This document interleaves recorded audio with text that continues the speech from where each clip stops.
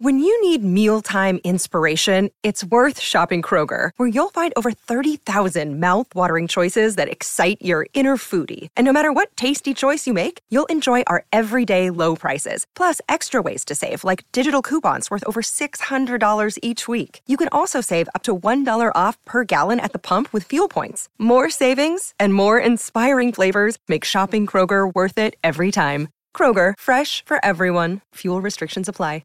Another day is here, and you're ready for it. What to wear? Check. Breakfast, lunch, and dinner? Check. Planning for what's next and how to save for it? That's where Bank of America can help. For your financial to-dos, Bank of America has experts ready to help get you closer to your goals. Get started at one of our local financial centers or 24/7 in our mobile banking app. Find a location near you at bankofamerica.com/talktous. What would you like the power to do? Mobile banking requires downloading the app and is only available for select devices. Message and data rates may apply. Bank of America N.A., member FDIC. Time for our predictions.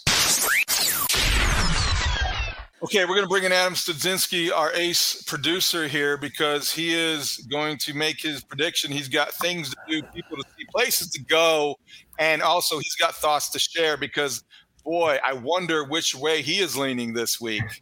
Okay, so let me just preface this by saying last week I did pick the 49ers. I went back and checked it. So I understand why you think I would have picked the Bears last week. I get it. I really do. But I did pick the 49ers. But I had a gut feeling that I usually go with that I ignored in picking the 49ers because I thought the Bears had a really good chance to win the game. I went with logic because I said the 49ers have the better roster. I'm not doing that this week. I'm going with my gut, and I'm going to pick the Bears. First of all, this is like completely intangible thing. They're just due to win a game against the Packers. They've lost 6 in a row. They're just due. And so that's part of it. But legitimately, I think that the Packers have a lot of work to do with their offense, as you guys have been saying, getting their work together with their receivers. The defense didn't look as good as we thought it was going to be last week. That could all change, and this could blow up in my face. But I'm going to pick the Bears in this one. And something to the tune of 25-21. Maybe it'll be lower scoring than that. And I think they go into Green Bay and get a win. Ultimately, like I said, I know I'm being a bit of a meatball fan here. I know that the Packers are overall the better team. They have Aaron Rodgers, and I'll probably regret this, but I'm going to go with it. So that's my pick. All right, that's good. You picked the Bears. A lot of people are going that direction this week. They impressed a lot of people. Dave Wannstedt was on our show earlier this week on the Mullen Haw Show. He picked the Bears. It's understandable. Now, I think, Dan, that it's going to be closer than people expect. Certainly what Vegas expects. The point spread is whenever you got on it, it's either 9 or 10, and that doesn't give a lot of credence to what the Bears accomplished in beating the 49ers under those conditions. I think the Bears are going to compete. I think they're going to be able to neutralize certain things, maybe get a couple turnovers that'll keep it close, maybe win the hidden yardage battle at times. But I just think that to expect Aaron Rodgers to have 2 straight clunkers and this offense in Green Bay, and not even the offense, maybe, let me rephrase that, this defense in Green Bay to have 2 straight subpar weeks is not realistic for me, because I do think they have a defense that I was shocked at how poorly they played against the Vikings. I think they're going to rectify a lot of those problems against the Bears. It's going to be close. I think the Bears are going to stay in it. I think they'll be disciplined. You'll see some attention to detail. And I think Justin Fields won't be asked to do too much, and he'll flash on a couple plays in it, but I think it's going to be Green Bay 27, Bears 23. I have few disagreements with what you said. I have a different final score and a different final stages of this game, right? I think the Bears are going to stay competitive. I think it's going to be a good game into the fourth quarter, and I think ultimately the Packers are going to score an insurance touchdown late. My final score here is 24-13 Green Bay, and I think some of that, David, is just based on what you talked about, that the Bears don't have Justin Jefferson to put a strain on the Packers defense the way the Vikings did. And they also get an angry Aaron Rodgers, who has never started a season 0-2. He's been 0-1 5 times in his career, never been 0-2. And so it tells you that he's got a way of troubleshooting in week 2 that is proven, that they're going to find answers in many different ways to put together a game plan that sets them up for success. And we'll see where they take it. Look, I think if Studs thinks that being due is a reason to pick the Bears, I'll just let them know that the Bears have been due to win a Super Bowl for 30 plus years. Yeah. And the Lombardi Trophy in the Halas Hall lobby where I'm sitting right now is still very lonely looking for a partner.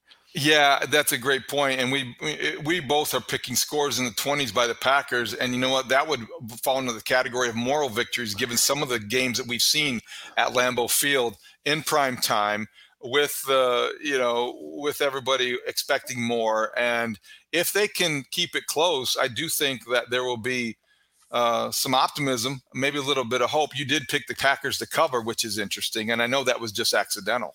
Listen, I'll tell you that I've gotten in the Chicago Tribune carpool to make that drive from Lake Forest up to Green Bay many times, and so many times the drive back is like, whoa, that was a reality check, right? Like, yeah, I mean, those games can get really ugly up there. They're often in prime time. As Studs mentioned, I think the Bears have lost their last 5 primetime games at Lambeau Field. Their last win there was Thanksgiving night in the first year of John Fox, and they just there's an exposure there that happens all too regularly. I know this is a new era, a new regime, a new team, a new coaching staff, all those new things that the Bears have at their disposal. But it just feels like I've seen this movie before, and Aaron Rodgers has a way of inflicting torture and agony on the most hopeful Bears teams and the most hopeless Bears teams with little regard for which one he's facing. I think you're right. But before we move on to the next segment, a little question, though. I think what we're both saying, even though we're not picking them to win, it sounds like we both competitive. The gap may be closing. Is that overstating it? I guess we'll see. It is overstating it. It's okay. The gap. Right. The gap will be closer now, and I think for some of that is what we talked about in the opening about what the Packers are still trying to figure out. I think they're Kenosha or Milwaukee. are they across the state line yet? Yeah, maybe Milwaukee. Okay. They got a little bit further to go here. Okay. But I think the Packers' improvement in the 2022 season is going to be more drastic than the Bears will be, right? And we're going to see, particularly given what we saw in week 1, right? Like if we're doing that comparison. I want to revisit that thought because I think the improvement and how steep that climb is for the Bears this year and how steady that improvement really is will be a defining thing about the 2022 season. Can I give you a quick rundown of my 3 keys for this one? Yes, let's do that. All right. So the first one, which you referenced very quickly, is stop the Thickians. Alan Williams referred to Aaron Jones and A.J. Dillon as Thickians in Thursday's press conference. Just said these guys are the guys with thick lower bodies. They move the pile. They got great jump cuts. They can block. They can catch. They do it all. I think the Packers are going to be determined to establish these 2 guys early in the game, as we talked about, to set up play action, to get Robert Tonyan involved, to establish a running game, to rely on what they believe at this stage of their offensive development is a major strength for them. The Bears are going to have to find ways to get up there to the line of scrimmage, win those battles, and keep those guys from taking over the game early, right? So that's number 1. Number 2, I think they need to cast doubt. And by that, I mean they need to make Aaron Rodgers doubt the people around him. The psychological battle is very real this week. If you can get Aaron to think that his offensive line isn't protecting him well enough, if you can get him to think that his young wide receivers aren't good enough, and all of a sudden he starts doing those things that we talked about that he did against the Vikings, pressing, making foolish, uncharacteristic, un-Rodgers-like mistakes. Now all of a sudden you can get a game-changing play or two that flips the momentum and potentially flips the final result. So that's number 2. The third thing is play on script, right? And I think you'd agree with this, that Justin Fields at some point in his year 2 development is going to have to show an ability to make big plays that are within the playbook, right? It can't always be outside the pocket after pressure gets home and the protection breaks down and you're just running around trying to make something happen like it's the schoolyard.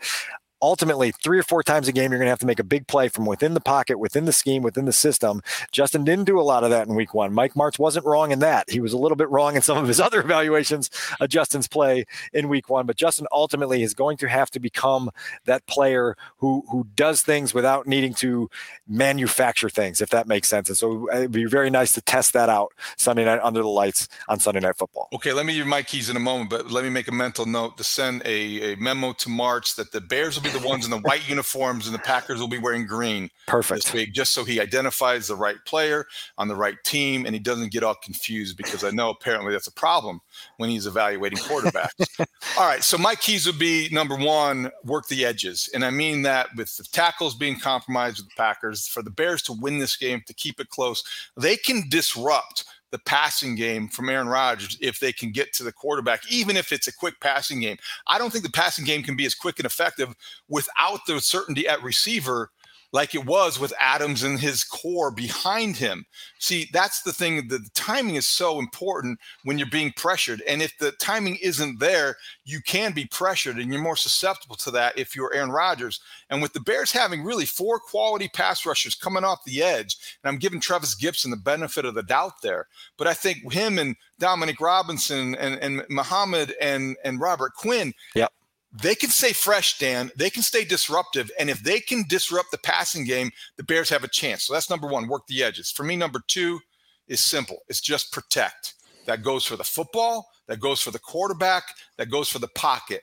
Protect. Protect the football. No dumb turnovers. Don't lose the takeaway battle again. That it means you have to protect the football and you have to protect the quarterback so he doesn't take unnecessary hits, so he has time to plant and throw. So if he wants to be in time, on time this week, then he's going to be able to do that with a degree of confidence when he drops back to pass. I don't think they need to get too fancy. I think they need to just protect the quarterback. A lot of this stuff, too, can be neutralized if you establish your own running game because you keep that defense guessing and yep, you don't become one-dimensional. You protect the quarterback, and then you have to protect the football. And the third thing is I just think you have to win the hidden yardage battle. These are the kind of games that the only way it takes me back to, I think it wasn't Lovie Smith's first year, but maybe the announcement that this was going to be a different series was Devin Hester's first year, perhaps, or rookie season, when he was deep in a punt return against the Packers at Lambeau Field. I think it was 83 yards, if I remember right. Watching in the press box, you knew that special teams were going to be something under Lovie Smith that the Bears excelled at. I want a sign. Give us a sign. Win the hidden yardage. Win the kicking game. Do something special that puts yourself in a better position, because you know what? You don't have the roster that the Packers do. You certainly don't have the quarterback that's a matchup, but you can win the kicking game, and that's the only way I see a path to victory is if they work the edges, protect the football and the quarterback, and then win the hidden yardage with the kicking game. Can I give you a little nugget here from Hallis Hall on Thursday afternoon? I sat with Cairo Santos and Trent Gill at their locker stalls today and just asked the question that we're all seeking an answer to. I said, if a Bears staffer and not a player had come out and used that towel to tamp down the ground, would that have been allowed, right? Like we've seen teams with stadiums that have snow on it come out with their plows and their shovels right before a kick and clear the spot there. Could the Bears have designated taken a timeout and designated someone to come do that for them? Cairo said that was a great idea. I said, I'm glad I could be helpful here in the brainstorming session here for the Bears special teams, but let's try to find an answer to that question because it's an interesting one. I think it is. And I think that'd be a great job for Larry Mayer. Larry needs more to do. There's no question about that. I think that would be a great job, and he could just stand on the sidelines instead of being in the press box. There you go. Let's run that one by him.